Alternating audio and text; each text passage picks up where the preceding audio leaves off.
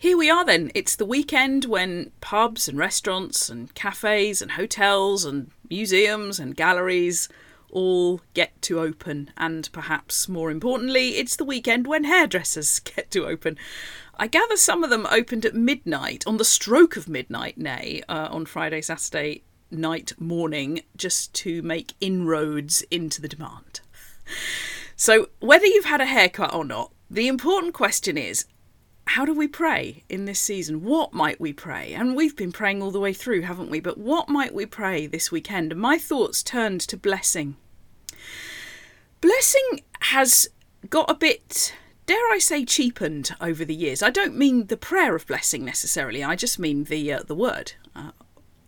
Bless. You know, that slightly patronising exclamation. Or even bless you, which can be well meant. But I wonder, do we really know what we're saying?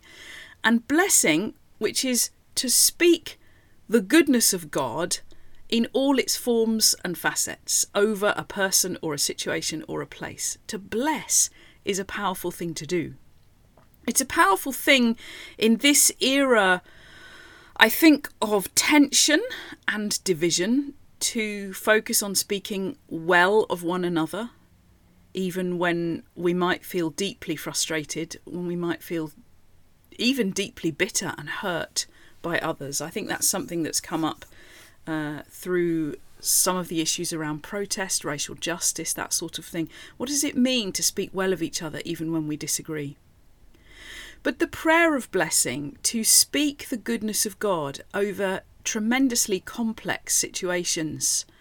I don't know about you, but praying for physical healing for people, praying for people who are ill, whether with coronavirus or anything else, is one of the hardest prayers I ever have to form. What am I asking for? What am I saying?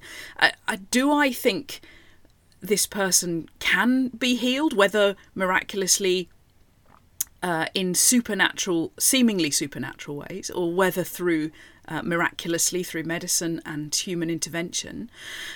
What am I asking for? What if I don't know that they're going to be healed? How do I pray into that? And I think a number of us have been faced with that complexity as we've prayed through this virus pandemic. And for me, blessing is the most powerful, most helpful place to go in prayer, because instead of bringing the complicatedness of it all to God, instead of trying to ask God for things when I'm not really sure what to ask for, instead of trying to get my brain around all that's happening, which is invariably too big, often too deep, and generally too unfathomable for me to get my brain round. To bless is simply to call on what I know of God, on the goodness of God, and to speak it into those situations.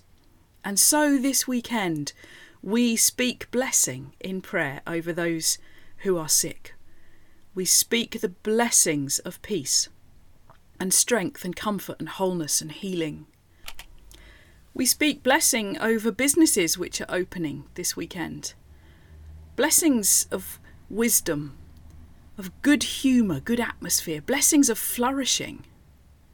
And we speak blessings over those reconnections of families and friends that will happen in the coming days. Blessings of joy and connection and love. And because we're still in a pandemic situation, we speak the blessing of protection over our communities, over our nation, over our world.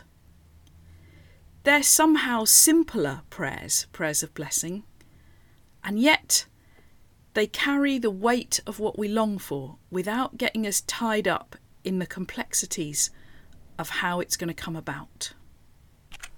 So as you go about your way over the next week or so, I hope you will take the opportunity to bless. To bless is to speak encouragement and hope to one another. It's not just a thing we do in prayer. It's a way of being with others. Are you a blessing? When you're with people, in your conversation, in your behaviour, am I a blessing?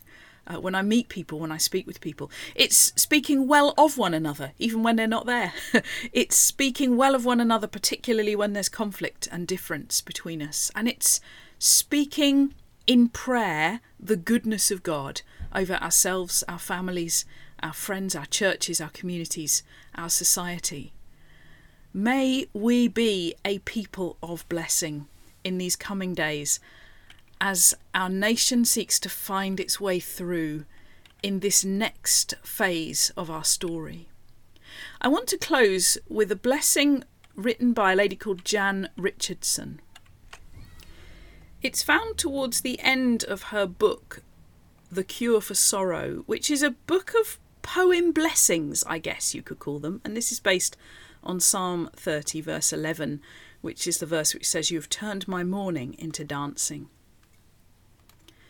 May you know the slow mystery in which mourning becomes a dance, turning you towards the gladness that wants to meet you in your grief. May comfort come to enfold you,